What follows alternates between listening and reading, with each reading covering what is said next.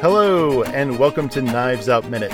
I'm your host for this week, Ryan Murphy, and joining me is my guest for this week, Curtis Blaze. Hi, Curtis. Hey, Ryan. Glad to be back.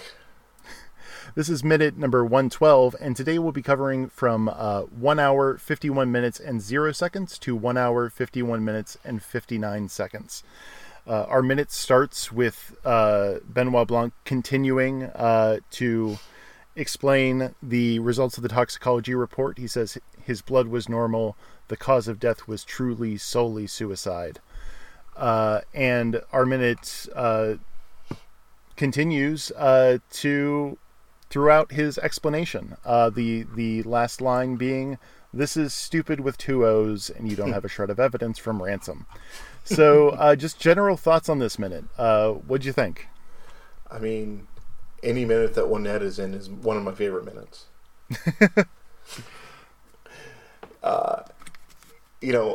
What did I think about the minute? Well, I mean, I'd give the minute 5 because it's a end of the murder mystery reveal minute, and we're actually getting into how Ransom did it and what his plan was, which is super cool. Yeah. So this is also Benoit starts off by also just reassuring Marta that if he had listened to her, he would still be alive, which is like... Well, and this minute kind of harkens back to yesterday. Yeah.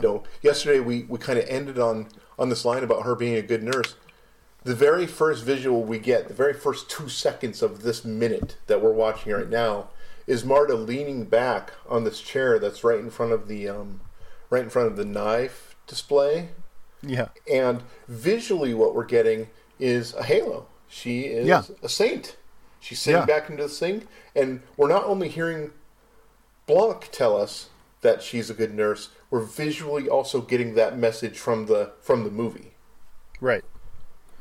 Yeah, no, it's really... Well, so that, there are so many things that display means throughout the movie, whether it's, the family members when they're first being questioned, this scene with Marta where it does function as a halo, and then a little bit later in the movie, other scenes right where he's grilling someone and it looks like knives are drilling into their head.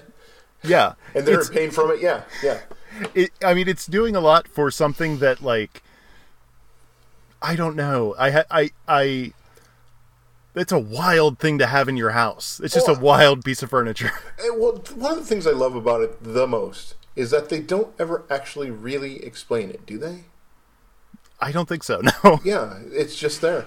Harlan just has a big circle of knives that he's collected. Sure. And this is how he's displaying them. We throughout the movie, we've been going through the house and seeing all of this stuff that Harlan has. It is like a mansion in which one has a murder mystery. So there are all of these things all over the house. This is like the biggest, the most, like he would have to have commissioned that. I don't understand, but yeah, built it up over time. Yeah. It's just, I don't know. It's a very striking piece that, if you were doing this, I don't know. It's just the decision to have a big weird piece of furniture that is going to also like be the symbolism a bunch of different times is really, I don't know. I think it's a really cool decision. So we just being a guest, I haven't ever, and I know this.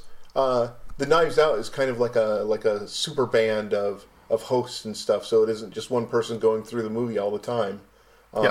But do you know, or have you actually sat down and examined this piece of furniture, or whatever you want to call it, and kind of seen what the knives are and what they all, like, might be from? That I have not. I have not done that. No. I wish I would have, because there's just a lot of quirky stuff in this house. I mean, if you could almost do a whole podcast just on the set dressing from this movie.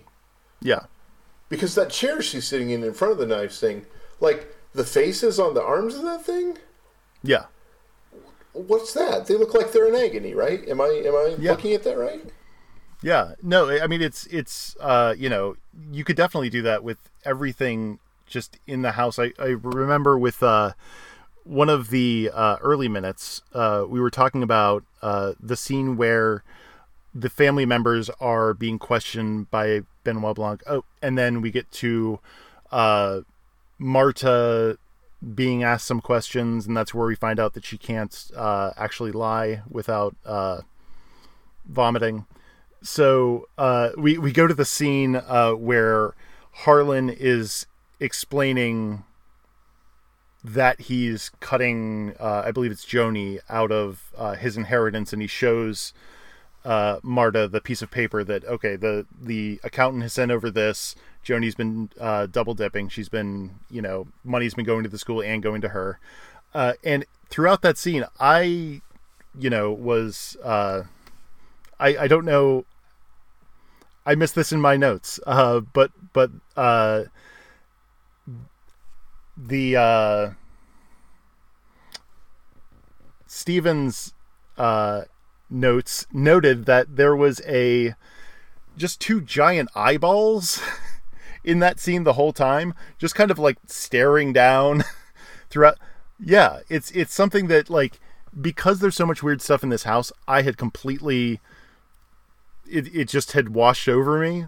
But to just have, like, oh no, we're gonna have, big freaky eyeballs for this scene where... And that's the thing about Rian Johnson, in his other movies too. There's always, like, something going on in the background. Yeah. I'm doing Time Bandits Minute, and Terry Gilliam packs his backgrounds full of stuff too, which we're always endlessly looking at. And this minute has stuff like that too. I mean, what is his name? Detective Elliot? Detective Elliot is leaning up against this, like, dollhouse. Yeah. Like at second 6. And it's just this gross old dollhouse. Like, why would a bunch of rich people just have this thing in the middle of, I assume it's the library. But then right next to that is like this sea monster, but it's also a lighting fixture. And he's got like a ball of light in his mouth, the sea monster does. Like, all this stuff is just going on in the background, just making everything super interesting. And there's pictures of little doodads and crap all over the place. And, the chairs that people are sitting in aren't, like, evenly stitched or anything. They just look like they could be human skin that's put together. This whole room is just super interesting. Yeah, definitely. So we continue on the minute. Benoit Blanc is explaining what has happened. So he notes that when Marta was climbing down the trellis earlier, she was spotted by Great Nana, who says, "Ransom, are you back again already?" And Blanc points out that she's saying that because earlier in the night, Ransom had done the same thing. I guess, what do you think of Great Nana throughout the movie and in this minute? Are you talking about Winetta? Great Nana? You mean the grandmother? What I think about her? Yes. Well, like I said at the top of the minute, I love any minute she's in. It was hard to get a handle on her character throughout. Like, does she know more than she's saying, or is Blanc simply, is Benoit simply just interpreting what she says and then figuring it out from there? Yeah. And I don't know. First of all, this means nothing, but she reminds me of this other character actor. There was a movie called One Crazy Summer. Do you know it? I don't. No. Okay. Well, I guess that means then I can't really reference that. There's this older gentleman who's an actor, and she is like the female version of him. Mm-hmm. She could be losing her marbles, mm-hmm. or she could be all completely there and just doesn't talk. Yeah. And I kind of got the feeling from this scene where she goes, Ransom, are you back already? That maybe she isn't completely gone. That she kind of knows what's going on, and is just saying like, But when she does this, she doesn't recognize Marta, though. She doesn't know the difference between Marta and Harlan. Yeah, I mean, I think it's I take that we're meant to understand that at least her eyesight is going, but I do think it's interesting that, you know, I mean, earlier in the movie we have that scene where Benoit goes up to her, and it's the scene where he's like, I'm pretty sure I'm the first person to tell you this, but condolences for your son having died. But we get that, you know, they're just going to sit and not talk. And I think that that's what we are. I agree. I think that she's not all gone, in that sense. The, well, and I appreciate that. I appreciate that in older characters when they're depicted as being wily and pretending to not know more than they do, pretending to not know as much as they do. Mm-hmm. I think it's. I was looking through the shooting script, and it's interesting that originally it seems, or how this was laid out in the script, is that when we see Ransom hop down off the trellis and she says, Ransom, you're back, they have him putting a finger to his lips to say shh, and then blowing a kiss as he walks off into the night. In the movie, we just see him look at her, and then we cut back to the library, right. Which I think is a lot. I don't know. I really like that choice. I like the choice that Ransom, I feel like, would just be counting on. I feel like he would presume that she doesn't. She wouldn't be with it enough to give him away. Yeah. Rather than the shooting script would suggest that that she likes him, and so she would keep her secret for him. Right. Okay, I get it. Yeah, no, I like that Ransom, because, I mean, we get a lot of Ransom's just a jerk. But I think it really works with his character to sort of imply that he's so overconfident that he just would, I don't know, leave and not worry about it and just presume that she's not going to be able to give him away, which, you know, turns out to have indirectly been the case. So how many times up and down the trellis are we here? We're Ransom up and back down, and Marta down and back up. That's 4. But there's this secret window at the end of the hallway, right? Yeah. That leads to this trellis. Right. The trellis is right outside. So this trellis was, I mean, if you have something like that in your house, then the trellis is made for egress. This is the design, it's not a coincidence. They made this trellis so that people could get in and out of the house from the upstairs without going through the downstairs. Mm-hmm. Some quirky turn of the 19th century, 20th century, I'm a dumbass, designing this house. Actually, did they say it was built in the 70s? No, they bought it in the 70s. So they have this house that has this feature to it, which is really handy. If this didn't exist, like, this is one of those things where I accept it because it's quirky old house, but I've never heard of something like this before. Have you ever in your life heard of a fake, like, hall inn that covers up an outside window? No. I mean, it's... I've heard of, like, fake rooms, like fake... Sure. Like, I even had a friend who had a fake, like, basically a panic room, only it was for back in the Indian days when, like, we were busy stealing all their land from them around here, so people would get mad about that. So they'd have this bookcase that they pull out and go into it and then pull it back in, and then while their house was being attacked, they'd be safe. I mean, I've heard of kinds of stuff like that, but not the fake like door at the end of the hall that leads to a window that goes out the trellis. What would be the reason for having this thing in your house? Yeah, I'm not entirely certain why you would want that. Like why you would install a window at the end of a hallway and then I would get put something having a trellis. I would get having a ladder disguised to look like a trellis, so that if there were a fire, you could get out. Right. But once you hide the actual window, and what's visible through the window? When they open it up, there's like a painting, right? Is there someone looking out that window creepily? Is that what goes on there? I don't recall. They shut the door. There's a painting. Harlan, I think, likes to make dark jokes. Yeah, I think that's... Yeah, I would go along with that. His family may be a bunch of bad people, but they're also reacting to an old man who, like, maybe takes it too far once in a while. Yeah, a little bit. I mean, with the house in general... I'm sorry, go on.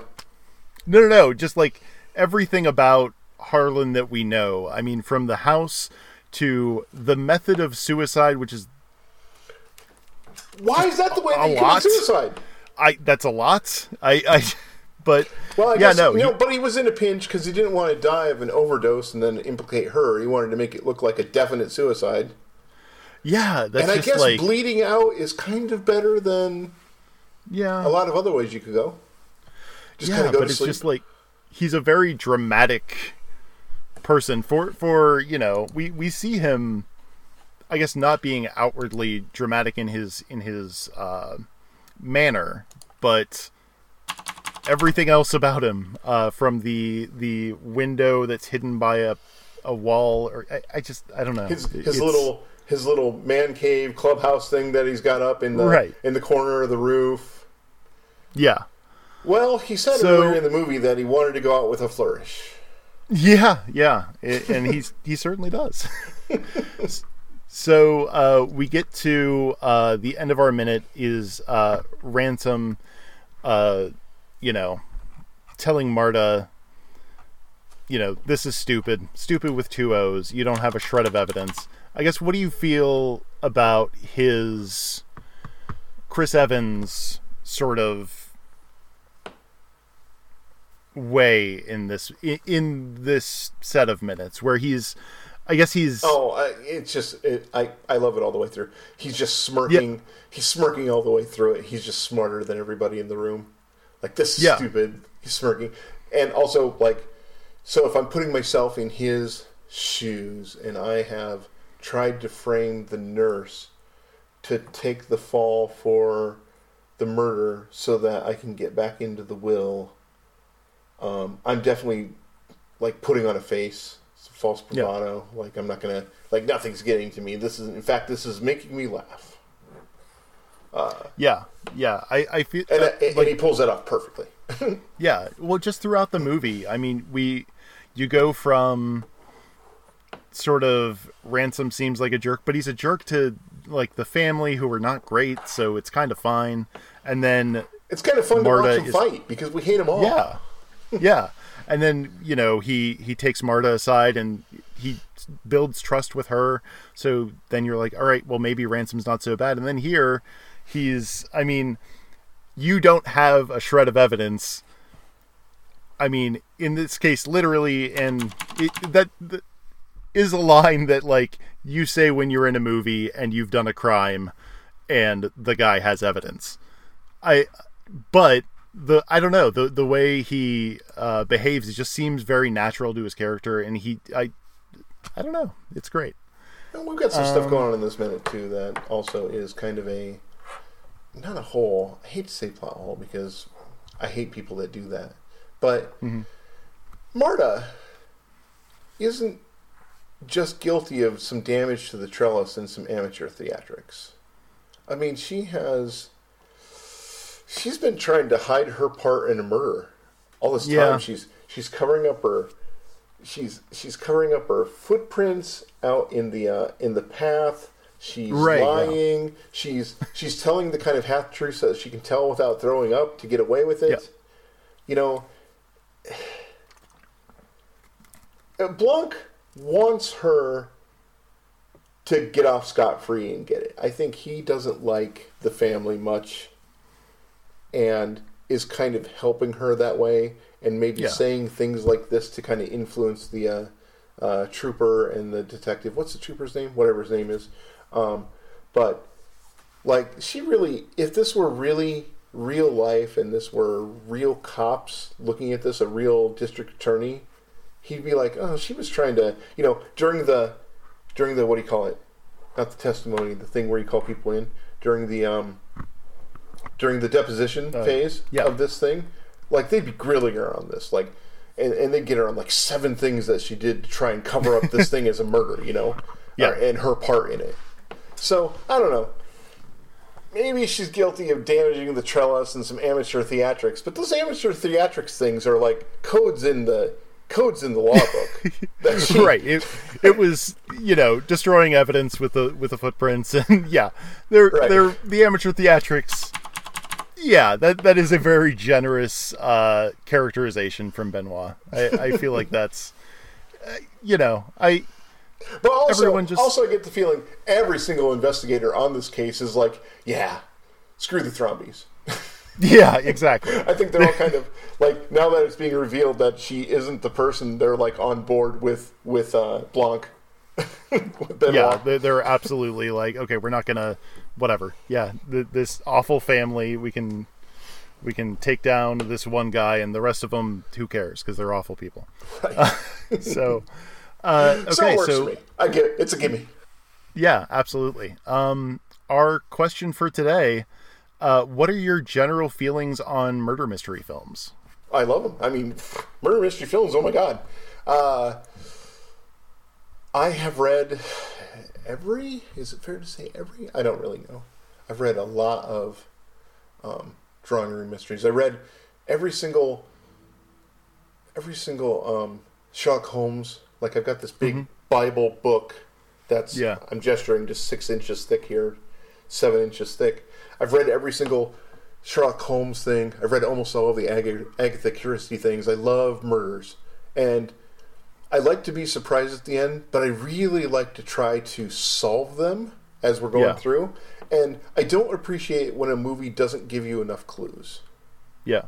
I like having enough clues going through in order for me to be able to solve it. I almost never do because I'm too stupid with 2 O's. But it's still fun to try. Yeah, absolutely. So I guess, do you feel like Knives Out gives you enough clues that you could have pieced it together? I know I didn't. I know that when I was sitting in the theater, I didn't piece it together. But I didn't piece it together either.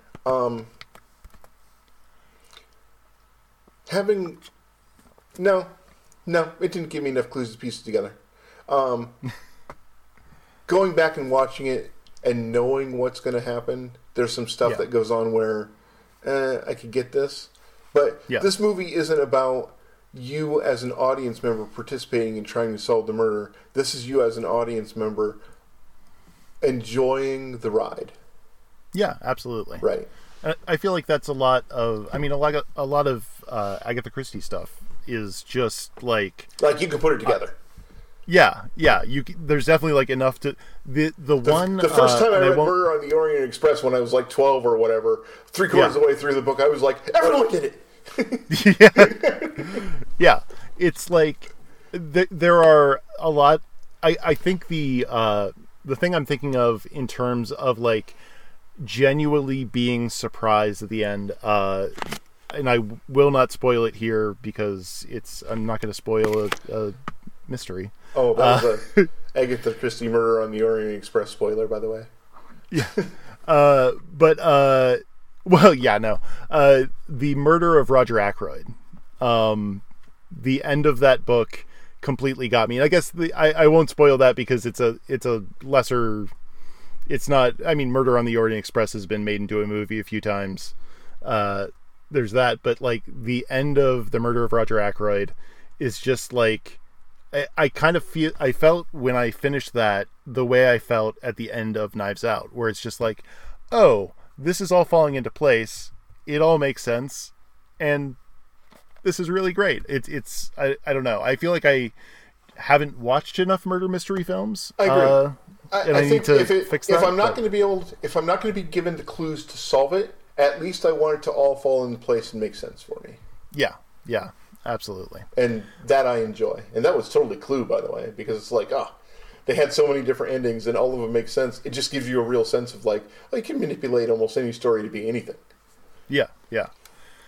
That kind of reminds me of a play that our local high school did where they had like a murder mystery. And there were 11 different endings or whatever. And what you would do is they would have a, They would have an intermission. And during the intermission, you were handed pieces of paper. And you would say, and you would mark down who you think the murderer is, right? Mm-hmm. Essentially vote. And then they would tabulate the results backstage. And whoever the audience voted on the most to be the murderer, they would play out that ending. And they would give a reason for it, because they had this white duck and this red-handled knife and all this stuff, and that's why this happened, and it was kind of seamless and cool. Yeah. And they would play this thing out so that any of the characters could have been the murderer, depending on what the audience wanted. Huh. So that's kind of a fun way to look at these things too, because just a little twist and it could be someone else. Yeah, we could have had Trooper What's-His-Face being the murderer at the end. Yeah, that's certainly, I don't know, that's a really interesting way to do that. Are you familiar with there's a series of games, Sherlock Holmes Consulting Detective? Nope, I haven't played it. I kind of want to, but my life's too busy. Yada yada. Yeah. So those are, for anyone not familiar, they're like a tabletop game where you're going through London and you're trying to figure out a case faster than Sherlock Holmes did it. We have played a few times over the past year because it's a board game you can kind of play over Zoom, but it's I love it. I'm also terrible at it because I will tend to go off in these like we'll go off in these wild directions that you get to the end and you find out how like, oh, this is how Sherlock did it, these are the places he went to solve the mystery, and you're just like, oh, so none of the stuff I was doing made any difference at all. Well, I don't know if I'd be any better at it, but I win Clue every time. Yeah, but certainly with Knives Out, it's definitely like I feel like there was enough going on to throw you off, but not so much that it would make the ending seem completely implausible. So I enjoyed that. Yeah. Anything else you want to cover on this minute? No, I'm all out of notes for minute 112. Okay. Well, then, do you have anything you'd like to plug? Really the easiest way to find me. I don't really, care about plugging. But if you want to figure out more about me, if you want to stalk me, there's this thing called Linktree. And how Linktree works is you say the words Linktree, but you put a dot after the R. So it's like Linktr and then .ee/my name. CURTIS BLOES. Yes, it's pronounced Blaze. And then that just is a link to everything in my life. My photography, my stuff, my OnlyFans, everything you can think of. It's all there. All right. Well, thank you for joining me. And thank you, everyone, for listening. You can follow Knives Out Minute on Twitter at Knives Out Minute. There's also a Facebook page. And please take a moment to rate and review in your podcatcher of choice. And we'll be back tomorrow for more Knives Out.